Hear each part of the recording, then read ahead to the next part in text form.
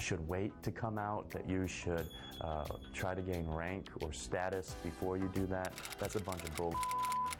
It's a new day in the music industry, and I can reach my fans. We're getting there. I've caused harm to the political agenda, and which I'm actually happy for. I would say probably the best message to them is that they're on the wrong side of history. Whether you're lesbian, gay, bi, transgender, or whatever, love is love. Shout it out to the world. The Michelle Meow Show. Your A through Z, covering the LGBT, LMNOP, and everyone in between show. And now here's your host, Michelle Meow.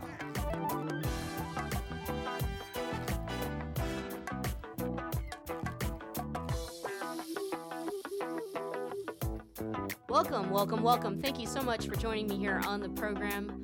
I hope you had a great Labor Day weekend. I know many people do things like go away with their families, barbecue, and all that good stuff.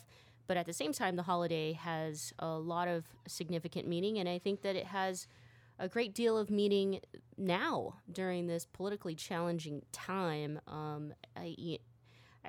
There are a lot of discussions that are happening out there, and I can't decide if it's because I'm a little older now, or it's the fact that I have so many different identities and a lot of these social issues impact me now, or, you know, if it's truly because we've elected a president that is unpopular in a lot of ways to the American people, whether based off of his decisions or his inexperience, even his tantrums or his Twitter handle. All of it has become dinner time discussion, and I think that it's deserving of what we're going to talk about in the show when it comes to identity politics. How do we define ourselves? How do we feel individually about what's happening politically? And how have our experiences as individuals, how has that really impacted politics, at least in the last decade? So we're going to take some time with this program to speak to a special guest. Let's get today's program started. Today's show is brought to you by Pacific Fertility Center. When life needs a little encouragement, Pacific Fertility Center will be right by your side. So I mentioned identity politics. Is it destroying the Democratic Party? Both right-wing wingbats and even liberals are saying this, such as Steve Bannon, who's the former chief strategist to President Trump and now back as the executive chairman of Breitbart. But he, this is a quote from him. The Democrats, he told the American Prospect's Bob Kuttner, the longer they talk about identity politics, I got them. I want them to talk about racism every day. If the left is focused on race and identity, and we go with economic nationalism, we can crush the Democrats. And then there's, progressive Bernie Sanders, who basically told the Democratic Party to move beyond identity politics and that we needed to focus on national issues that impact us as a whole. So let's talk about this with our special guest, as I mentioned. Mark Lilla, he's an American political scientist, a historian of ideas, journalist, and professor of humanities at Columbia University in New York City. He does consider himself a Democrat and liberal, and he has a new book out, The Once and Future Liberal. So let's talk about identity politics with Mark Lilla. Mark, welcome to the program. Thanks for having me, Michelle. So let's talk about identity politics. Some people who are tuning in for the first time might be asking, well, what the heck is that? So what is identity politics to you? Well, to me, there have been two kinds of identity politics. A kind of politics that grew up in from the 1950s to the 1970s, and those were social movements that were about addressing the denial of rights to various groups, and whether it was African Americans, whether it was women, whether it was gays and lesbians. And that phase of identity politics, to my mind, was not so much about identity. People didn't talk as much about their identities, but rather it was about enfranchising everyone as citizens. So the narrative, so to speak, was we ought to be one nation. We say we're one nation. We say we're equal citizens, but in fact, we're not living up to that because these people have been excluded. Now, there's a second phase of identity politics, which is what we're living in now. And here the focus is less on incorporation into a great democratic we, but it's about questioning whether there is a democratic we and throwing doubts on that, and breaking into smaller and smaller groups, making claims, rival claims, and also a kind of fascination with the individual self. I mean, I have to say, the way you introduced me, you said you discovered that you have so many identities, that our experience as individuals affects us when we go into politics.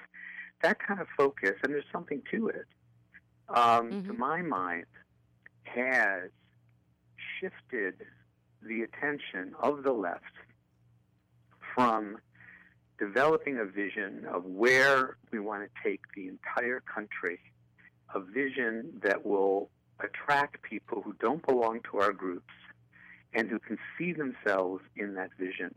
Because if there's one thing my book wants to drive home, is that you can't do anything for anyone if you don't hold institutional power. That anything accomplished through movement politics can be undone in an afternoon by a governor, by a mayor, by a state legislature.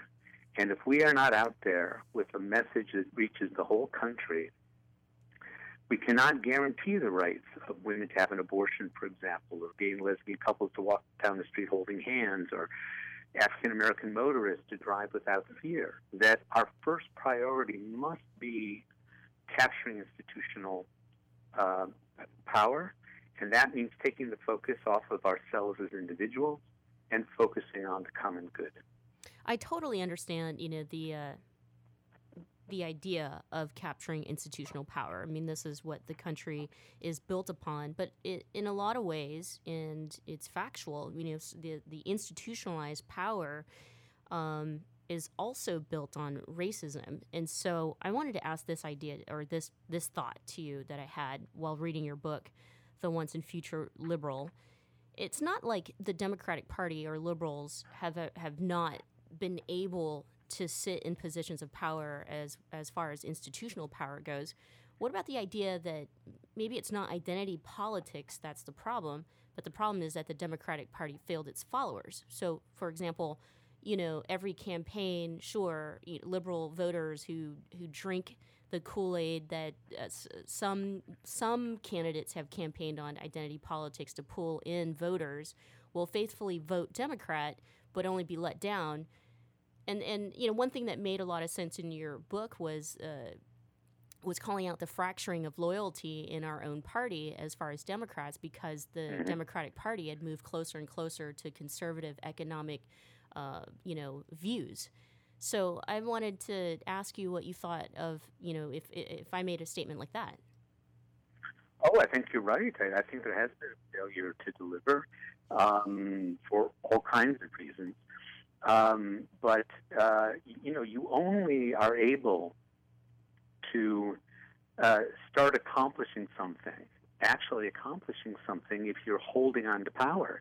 And we're so focused on the presidency that we forget that liberals and the left have been losing power at the state and local government continuously since 1980.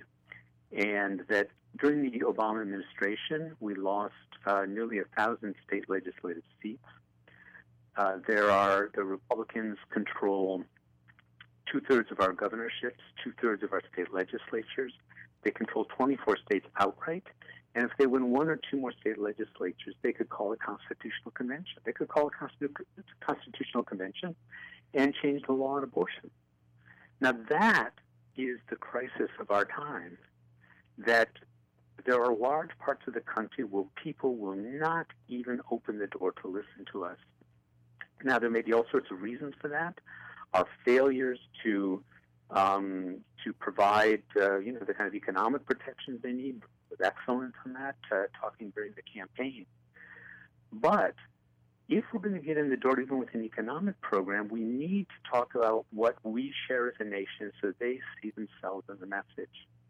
And if we're constantly checking each other's privilege, making sure that different groups are being mentioned, then we don't get in the door. That's just a fact of our lives. I wish it weren't true, but it is true.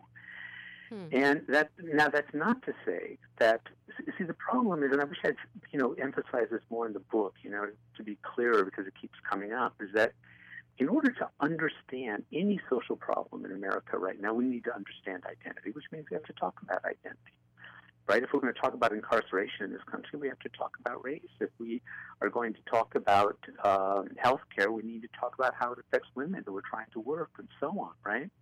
So we need to talk about identity just to understand what we want to fight for. But the moment we got that straight, we have to go out and realize we're speaking to people who don't agree with us, are skeptical, might not have made up their minds, and they don't speak the way we do. Mm-hmm. And if you don't persuade them, you cannot protect any person you care about. I totally get you on the language and the choice of vernacular as far as talking about these issues, and not everybody's going to get it, especially if you start slicing and dicing and looking at it from differences of ethnic background, gender identity, sexual orientation, class, education level.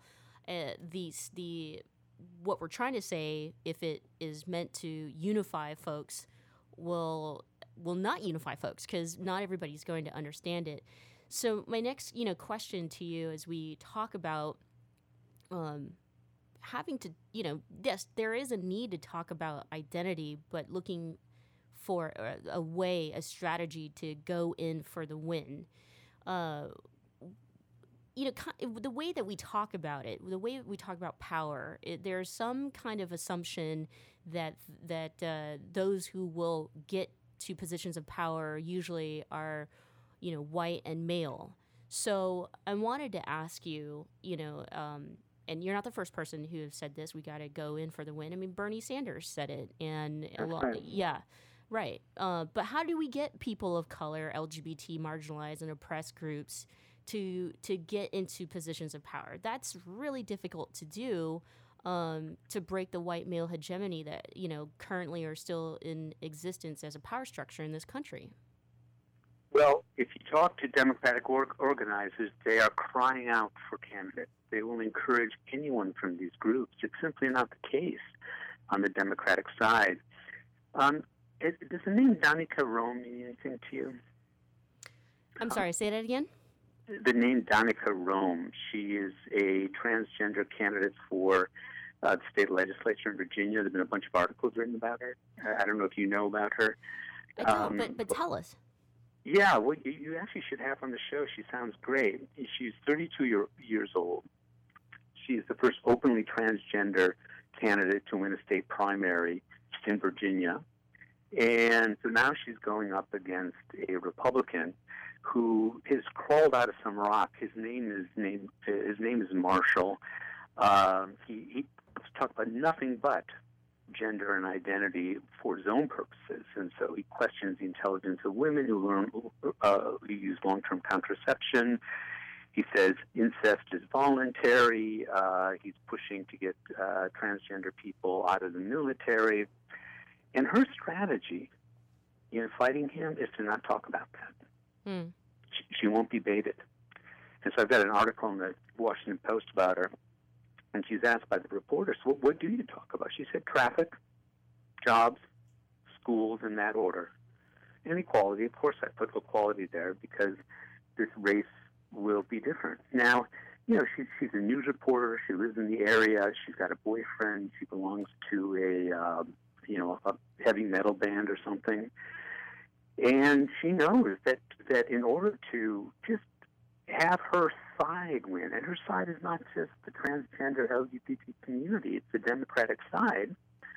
She's got to go out there. And the reporter asked her, is anyone talking about the transgender ban to you? And she said, no, not really. Maybe one person. Power lines. People really want to talk about power lines, you know? Mm-hmm. And that's how local politics happens. So if you go into politics thinking that everything, you yourself think everything is about identity, you're not going to see your opportunities. You know, the party is open now. Go run for local office and talk about these sorts of things. Once we hold the state house, then we can talk about how to use our power to help these groups. But if you don't win first, it's nothing but talk. To piggyback on that, you know, you make an interesting point in the book in which you talk about or point out how liberals have gotten good at using the court systems to achieve rights for groups like LGBT. And so a great example of that is marriage equality. While, Right. You know, the public, I guess, support might not have been there, California is a great example of this, right? We had a bill, Proposition 8, in which the people had voted on this potential ban of same-sex marriage. LGBT rights groups were able to challenge that in court, and now, you know, we have what we have. We have marriage equality. And your argument is that if we don't work with public opinion or public interest first, we're always going to be at this situation of failing from the very, very top, or not winning at the local level, as you said, and that presents a problem. Can you elaborate on that?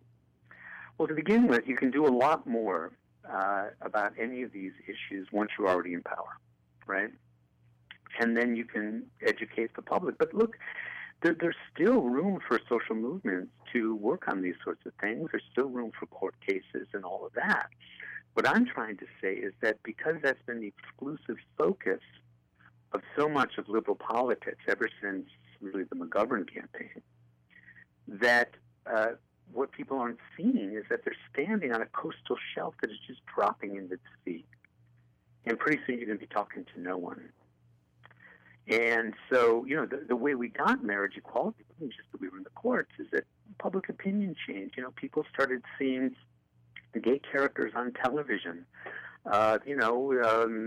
Probably Sesame Street did a lot for race relations in this country. There's a television show called Murphy Brown that showed the first single woman with a single mother. You know, there's lots of ways in which we work on ourselves, and we work on hearts and minds in this country. And it's a very delicate operation. You don't convince people by going up to them to their faces and telling them they're racist and misogynist. But slowly you can transform, you know, public opinion. But again, job one has to be holding political power for that stuff to have an effect. Mm-hmm. Yeah, I saw, you know, the win for marriage equality not from a singular perspective of winning at the court system. That was a big, huge part of it, but a good chunk of it also was the fact that when people really started seeing people of you know, power, judges, and hearing the arguments, and also politicians, legislators, you know, powerful people start to evolve in their, you know, position and their decision, and also start to argue this case. I mean, remember for Prop 8, the lawyers who argued against banning same-sex marriage were actually one conservative and right, Ted Boies and David Olson. Exactly. Yeah. I'm going to take a quick break right here. When we come back, I want to continue our discussion, and I've got some questions for you that you know, some people have kind of come in on you for that some of your statements they may not have agreed with, for example. So stay with us, okay? Great.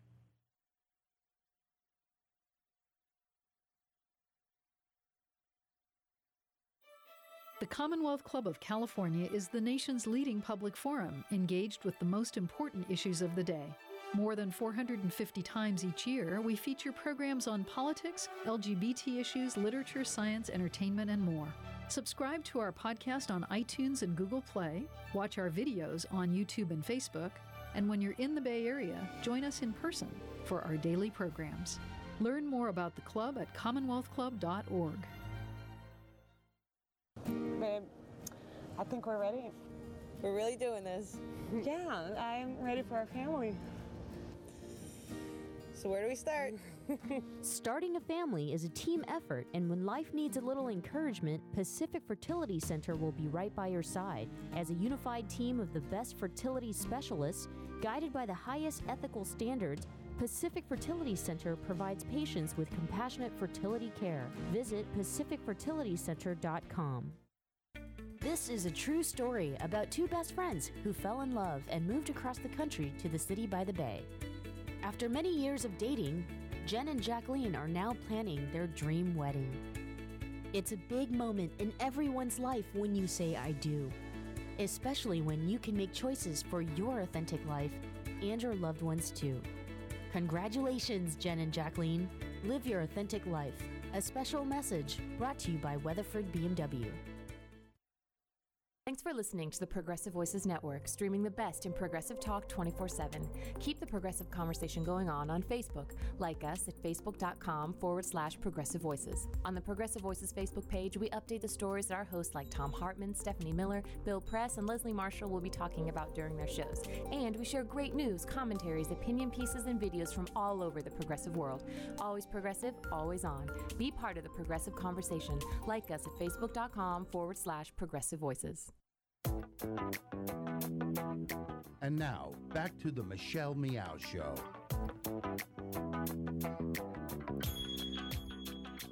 Welcome back. Thank you so much for joining me here. I'm Michelle Meow, your host. The Michelle Meow Show is your A through Z, covering the LGBT, LMNOP, and everyone in between show. Our special guest on the phone has a new book out, The Once and Future Liberal. He's a professor of humanities at Columbia University in New York City.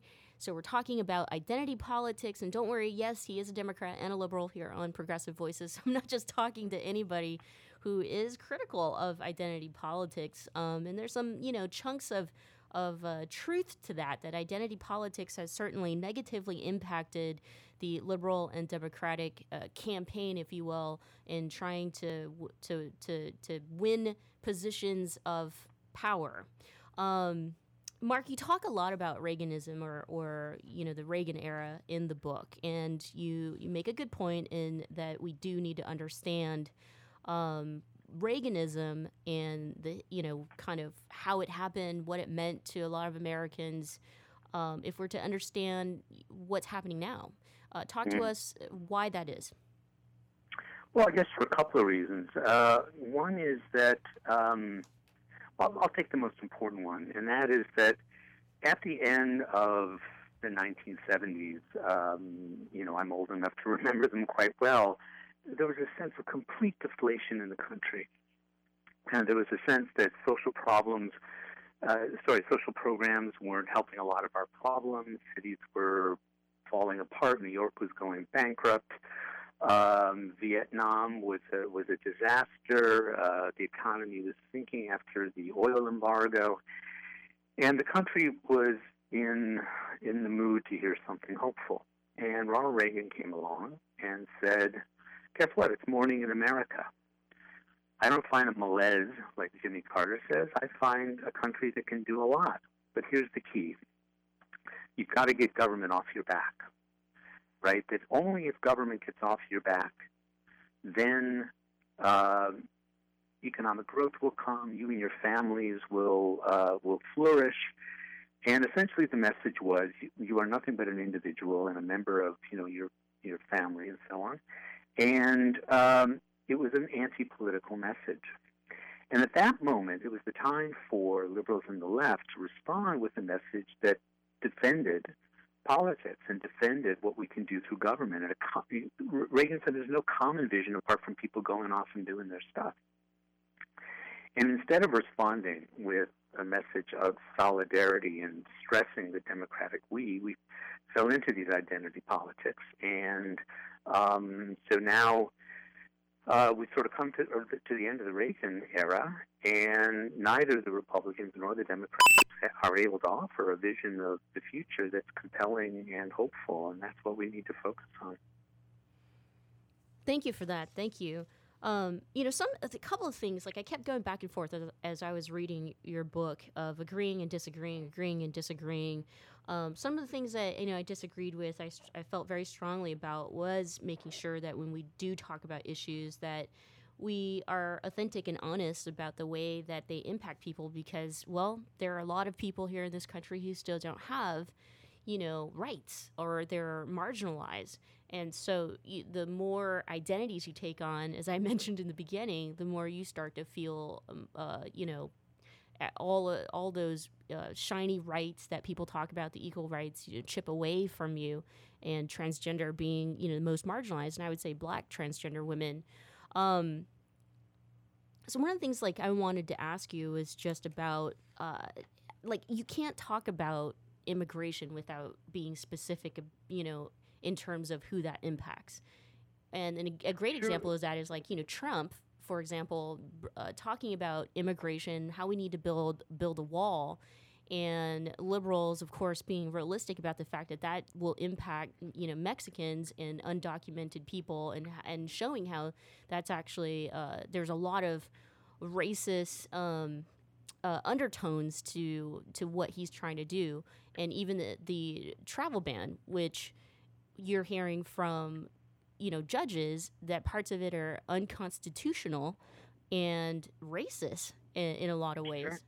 Sure. So I'm just trying to figure out how do you have a unified nationalistic voice when it comes to these types of issues that you just can't ignore the fact that they do impact a certain group in our country that are deserving to be here. As I said earlier, you can't understand a lot of our problems and our issues without talking about identity in just the way you did. But when it comes to actually doing something about these issues, you need to gain power. And to do that, you need to talk about what we are. And we are a we, right? The only reason why we're outraged by the fact that, right now Trump has decided to talk transgender people right out of the military. These people are serving with honor. It's obscene, right? And why is it obscene? Because we are all citizens in this country and we deserve equal respect. If you don't talk about that if you don't say that there is something we all share, you can't make a claim on someone else. If you say that I belong to my group, you belong to your group, why should the person in that group care about your group? You can only make a claim on them and motivate them if you say, I share something with you, but you're cutting me out. Mm-hmm. And so you have to move away from the rhetoric of difference when you're involved in real, concrete institutional politics to get anything done. So that phrase, we need to talk about, we need to question that phrase. Talk about where and when. When we're writing an article about a particular social problem, do we need to talk about race yet? Yes. When we're running for office someplace that's, a white working class state and other issues are on their agenda, and we want to find a way of talking about what connects those people there with, a Black single mother in the south side of Chicago worried about her kid getting into a gang, we need to have a language or principles we articulate that say that so that white working class person says, yeah, I accept that principle. And the woman in Chicago says, I accept that principle, right? So I'm urging liberals and progressives, especially the kind that would be listening to your show, to learn that politics is not a speech act. By saying something, nothing happens. What you need to do is to focus on gaining power and saying what's necessary, focusing on what's necessary there, not one group against another, but a general vision for the country that will inspire people and get people to pull together. Well, that's just all, it's like a recipe that I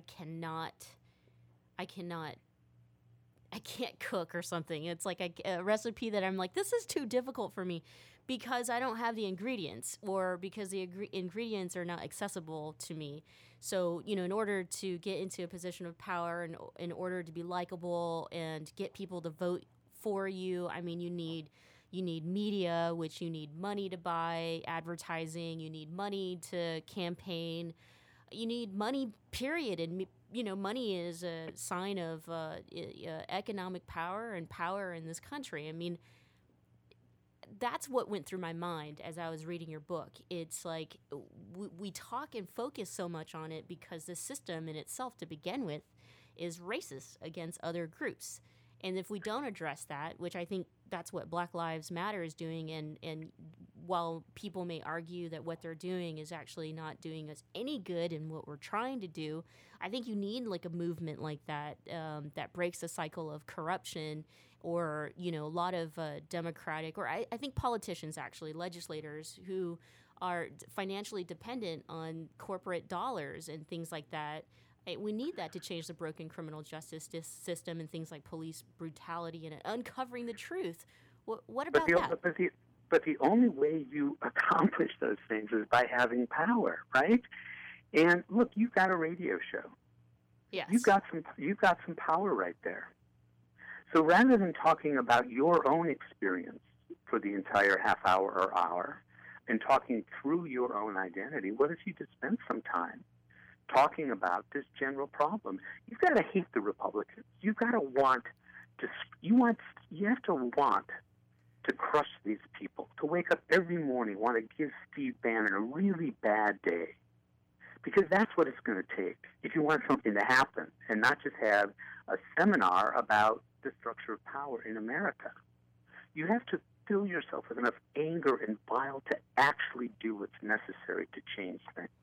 And that means getting out behind your laptops and getting out there with Americans who are not part of your circle. Mm-hmm.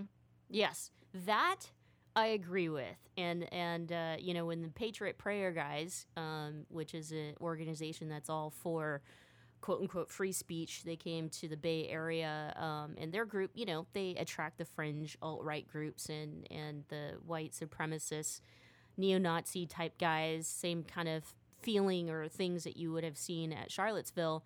Right. I think that leaders in the city lost the narrative of being able to stand in solidarity with other communities who want to see Donald Trump go or are adversely affected by his current policies. I got a couple questions for you before I let you go, and thank you for this very thoughtful conversation and answering my questions as they came up as I read your book. If our basic principles or our national idea of Americanism is based on every man and woman is created equal, but our systems create inequities, how do we find the education that's necessary for Americans to work harder to make it a more equitable society? So you say to work with other groups, like what kinds of things or what specific issues come to mind that could intersect us or connect us or create interconnectedness to where we're working towards the same goal? Well, I think to begin with, what you want to encourage people is to not think of it in terms of groups that are getting together, this intersectional idea. Solidarity is we put aside those things to say we are a fighting force and we are crushing Republicans. We don't have to talk about what our differences are. Our motivation is we care about this country, and we care that the people in power are screwing over all sorts of people, including the people who are members of our groups. But it actually means being motivated to get out of yourself, to care about other issues. I mean, when is the last time I've heard a progressive talk about foreign policy, right? I mean, that's important. I mean, it affects everything that we do in this country. But if everyone's just talking about what affects the L and what affects the G and what affects the T and the Q, we'll get nowhere. So focus on the country and focus on party politics. Mm-hmm.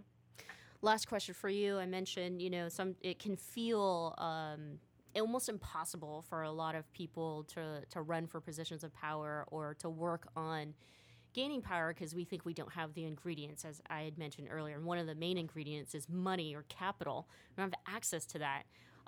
And if we are going to check privileges, which you had mentioned earlier, white male has access to capital. And I'm here in San Francisco, and I'm close to a bunch of what you would even consider as libertarian, pretty wealthy, white guys, right, who head or have power in some of these global companies. Do you think that white America is ready, or not just white America, but people who believe in this country or who would hear from someone like myself, do you think that they're ready to redirect some of that power and resources to hopefully, elect a much more diverse representation of power here in this country? Well, the thing to do is to go out and work on one of these campaigns and, hit up donors. Sure. I mean, if one of your listeners wants to go out to Virginia and work on the campaign of this Danica Rums, that would be a very practical thing to do. Go out there, make cold calls, try to raise money there, go out and talk to people and win just one little seat. Just start there. Just win one little seat and then go to the next one and go to the next one. This is how the Republicans built their base. They did not build their base by doing what we do. And so we have to stop what we're doing and imitate them, which is you start at the bottom and you build up, and that's going to take time. Oh, thank you so much, Mark. Thanks so much for being here in the show. I lied. I had one last question, and that is, do you think that we can take back power, and we as in liberals and Democrats here in this country? Is it possible to get a Donald Trump out of position and never see him again? Yeah, I can only hope, but, politics is built on hope, and if you convince yourself that nothing's going to change, nothing is. It was not too long ago, we had Barack Obama as president, and, that was very encouraging, and we'd had Bill Clinton before. Hillary won the popular vote. But it will mean not focusing on just people like Trump. It really means getting out to the state and local level and doing the heavy lifting, in places where the Wi-Fi sucks, and you don't have a desire to take a picture of your dinner, and everyone's thanking God for that dinner when you're sitting in a diner, right? Just get out there, meet those people, work in a small district, and just, put your shoulder to the wheel. Hey, Mark, thanks again for being on the program, and thanks for your thoughts. I think, conversations like these, whether we agree or not, if we're working towards the middle, there's change right there, right? I really enjoyed it. Thanks so much for having me on. Mark Lilla, he's the author of The Once and Future Liberal, so if you get a chance, you can get a copy of that, on your iPad or Amazon or whatever way you want to read it. It's also available in, a real book if people are still buying real books. But I definitely would say get a copy because I enjoyed reading it. And like I said, whether I agreed or disagreed, some of these conversations we should be having as we learn where we're going to take the country next. Don't go away. When we come back, the Michelle Meow Show continues right after this.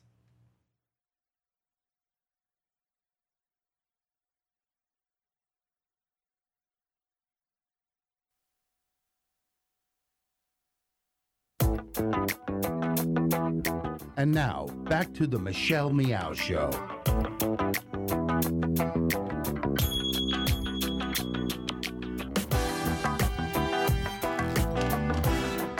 Welcome back. Thank you so much for joining me here on this Tuesday, the Tuesday after Labor Day weekend. Hopefully everybody had a nice, safe holiday weekend. Unfortunately, this morning we woke up to bad news, in which a lot of us were anticipating the bad news in a lot of ways, and that is the announcement of DACA.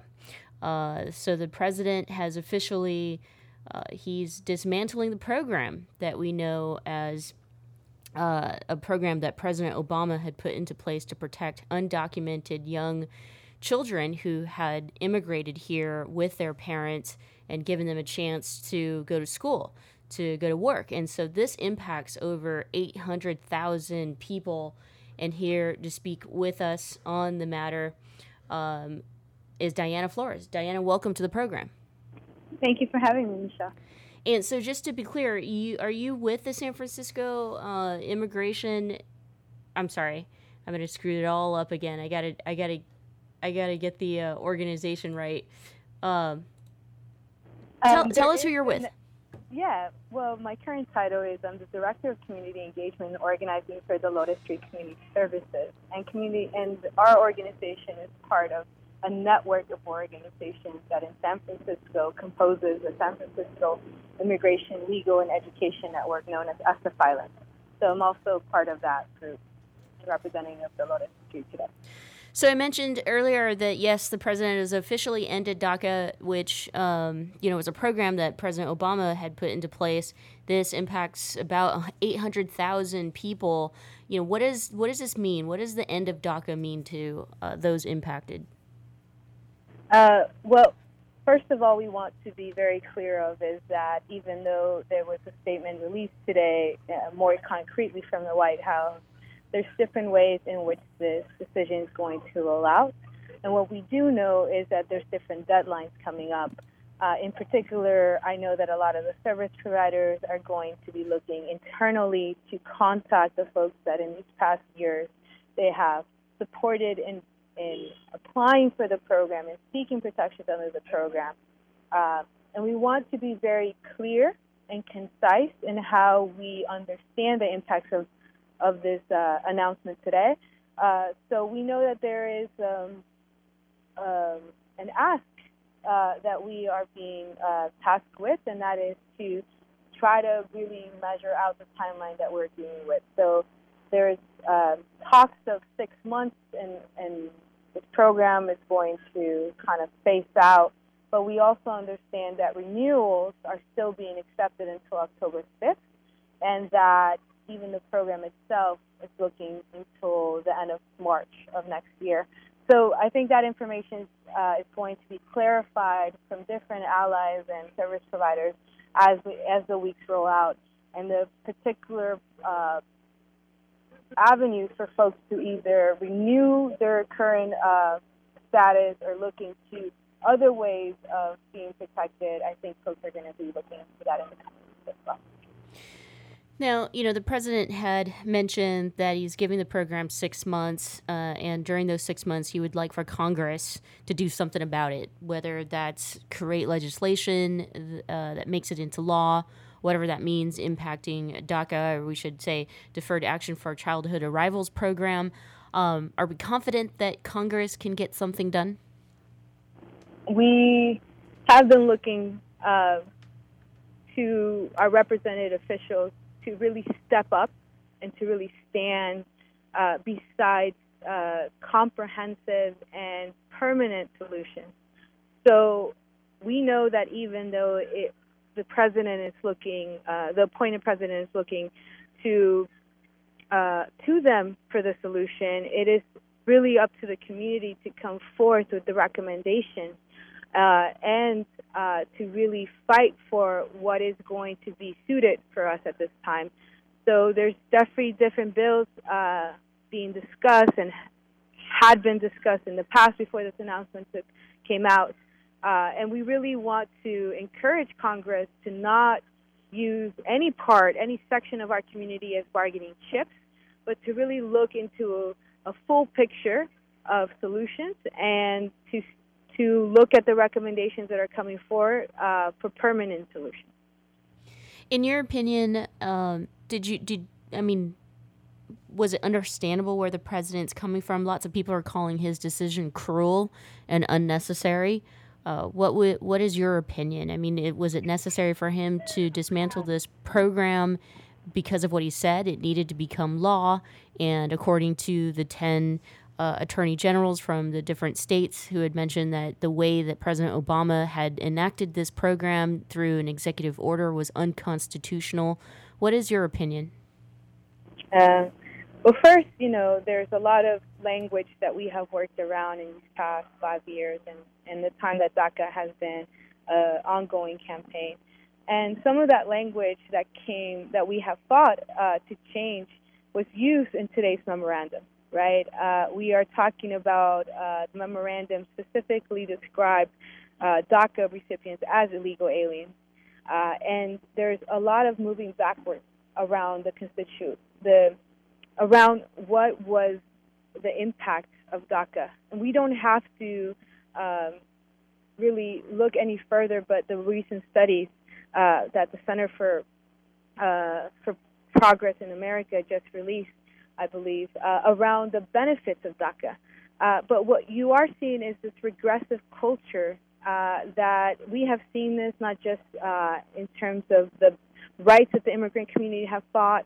We have seen this in terms of the rights that the LGBT and trans community have fought for. We have seen this in the rights of other groups that we have fought for in this last 10 years. And we are seeing a regressive agenda, an agenda that continues to favor a dying white supremacy, and that at this time we knew, organizers understood that DACA was threatened. We understood that there was this pressure mounting due to the challenges led by Texas, and we understood that that was something that we needed to assert pressure on the other end, right? Why to defend DACA?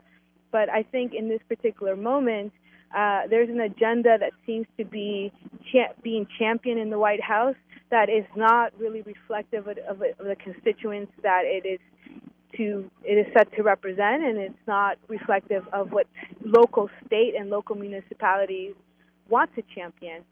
The mayor of San Francisco just wrapped up his press conference right now, and again, the ask is the same. We look for Congress for solutions. We look not to go backwards, and we call this an immoral and unjust decision. But at the same time, the president has been making unjust and immoral decisions since he took office, and so we should come out to denounce not only the end of DACA as an immoral and unjust decision, but the end of many progressive programs and many progressive rights, and the cutting of many sources of funding that have stabilized our community in the past years. We should come out and call that out. So it's a little surprising. It's not surprising how the announcement has been made, the language that has been associated with the announcement. It's not surprising that we're going back into the unconstitutionality of the process itself. But if it wasn't a constitutional process to begin, then we do have an opportunity right now to seek a more permanent way to introduce some of the protections that were found in DACA. Mm-hmm, mm-hmm. Thank you so much for that. And what has been the response so far as far as like people you service and work with or your own community? Are people afraid or are people confused? I think this is the moment where we are asking our community to really assess what we value and uphold our values.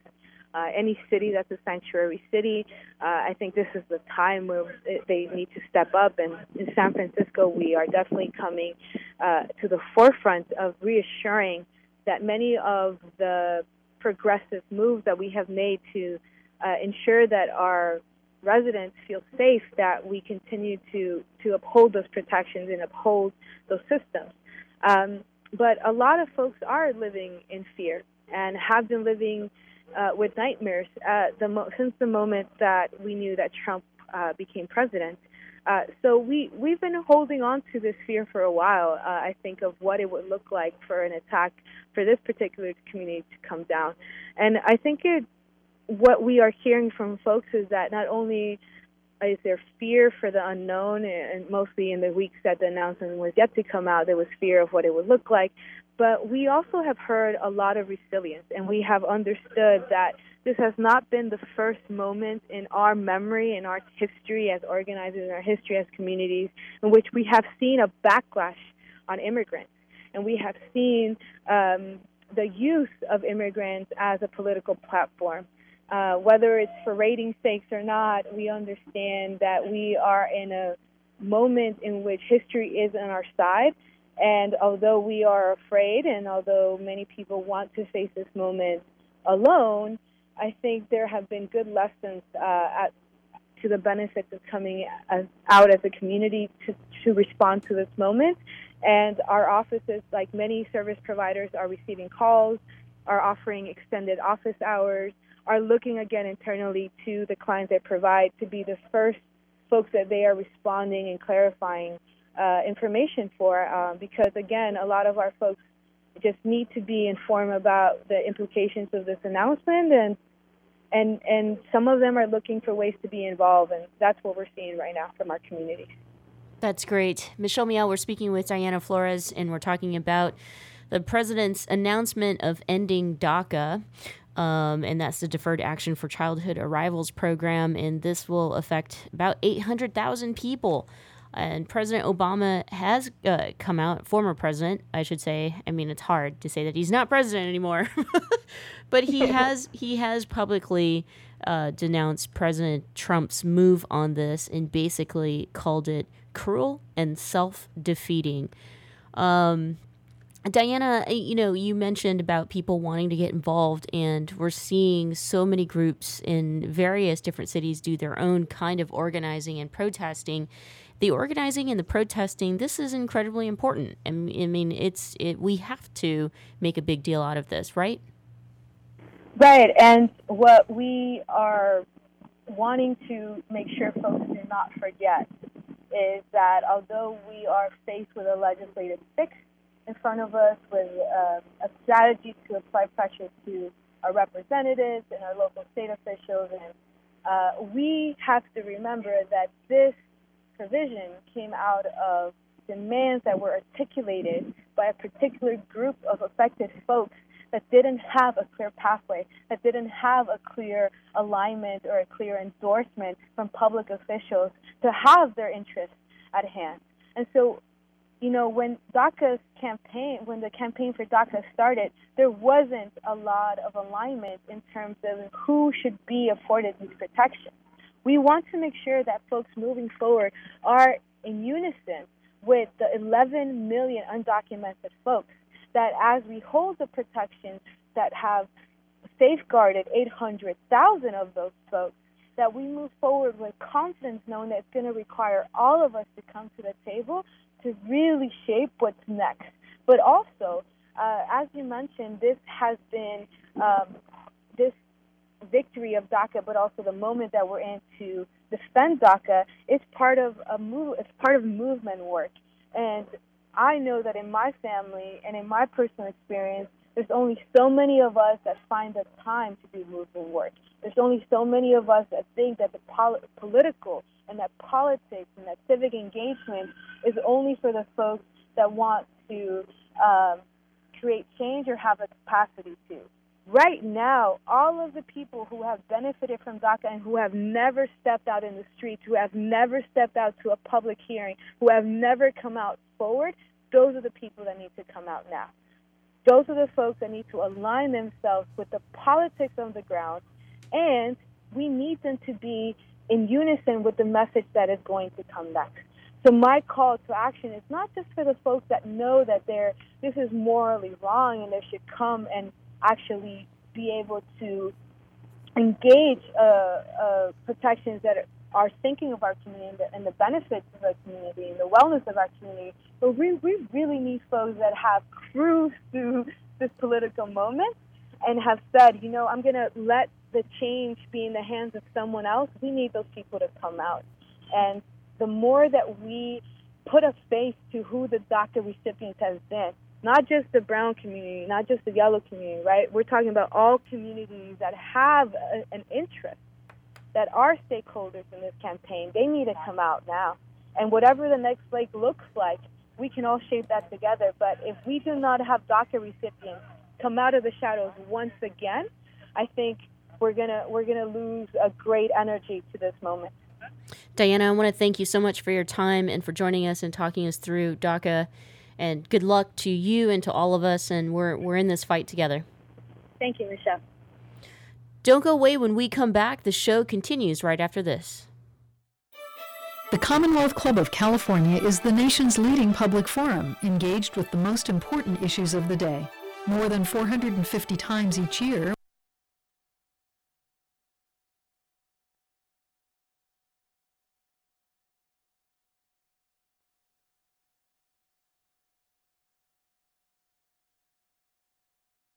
Club of California is the nation's leading public.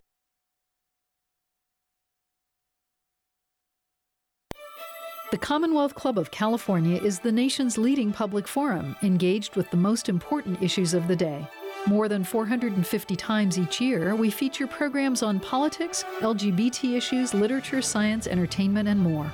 Subscribe to our podcast on iTunes and Google Play, watch our videos on YouTube and Facebook, and when you're in the Bay Area, join us in person for our daily programs. Learn more about the club at commonwealthclub.org. Babe, I think we're ready. We're really doing this. Yeah, I'm ready for our family.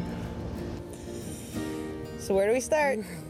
Starting a family is a team effort, and when life needs a little encouragement, Pacific Fertility Center will be right by your side. As a unified team of the best fertility specialists, guided by the highest ethical standards, Pacific Fertility Center provides patients with compassionate fertility care. Visit pacificfertilitycenter.com. This is a true story about two best friends who fell in love and moved across the country to the city by the bay. After many years of dating, Jen and Jacqueline are now planning their dream wedding. It's a big moment in everyone's life when you say I do, especially when you can make choices for your authentic life and your loved ones too. Congratulations, Jen and Jacqueline. Live your authentic life. A special message brought to you by Weatherford BMW. Thanks for listening to the Progressive Voices Network, streaming the best in progressive talk 24/7. Keep the progressive conversation going on by joining our community. Each week, we send out an email that covers important things taking place in the Progressive Voices Network and throughout the progressive world. Be the first to know of upcoming shows, schedule changes, exclusive programming, and more. Simply go to progressivevoices.com and sign up for our mailing list. It's that easy. progressivevoices.com. Thanks for listening, and thanks for joining the Progressive Voices community. And now, back to the Michelle Meow Show.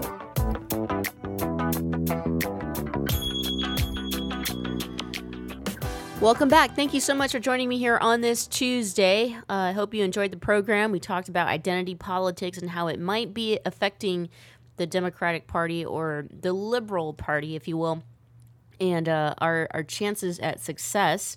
Like I said, there are some things I agree with, some things I disagree with. I think the biggest problem, in all honesty, is a structure that is obviously broken from everything from our, judicial, executive, and in systems. And I'm not saying our government. I do believe in the American democracy, but what I do think is broken is that some structure, some systems, as far as like access to capital, how we get candidates out there, how they have access to market themselves, how people, are restricted or limited from voting in certain states. Those are the types of systems that I'm talking about that's broken. And so I don't necessarily think that it's just identity politics. And then we talked about DACA and how the president has just announced today that he is ending the program that President Obama put into place. My feelings are, let's call him cruel, let's call him these things, let's call him racist, but at the end of the day, I think this guy just doesn't care. He doesn't know what he's doing, and he just doesn't care. Doesn't care about the country, doesn't care about the position, he just doesn't care about being a leader. And so I'm hoping that the next steps, I hope that we don't lose too much before he is out of office. I'll just put it that way. We're going to end the show. We'll be back tomorrow at the same time, 4 o'clock Pacific Standard Time, right here on Progressive Voices Network.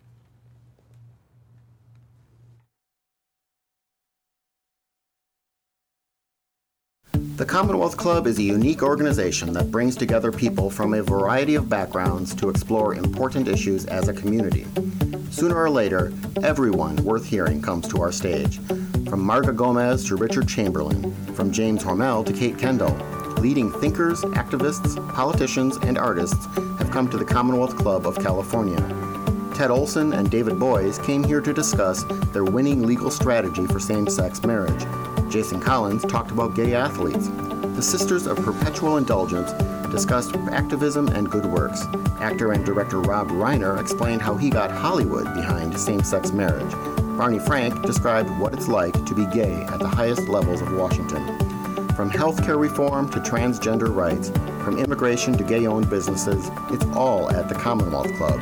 And that's still just a portion of the 450 programs we present every single year, with new programming nearly every single day. Be a part of the conversation.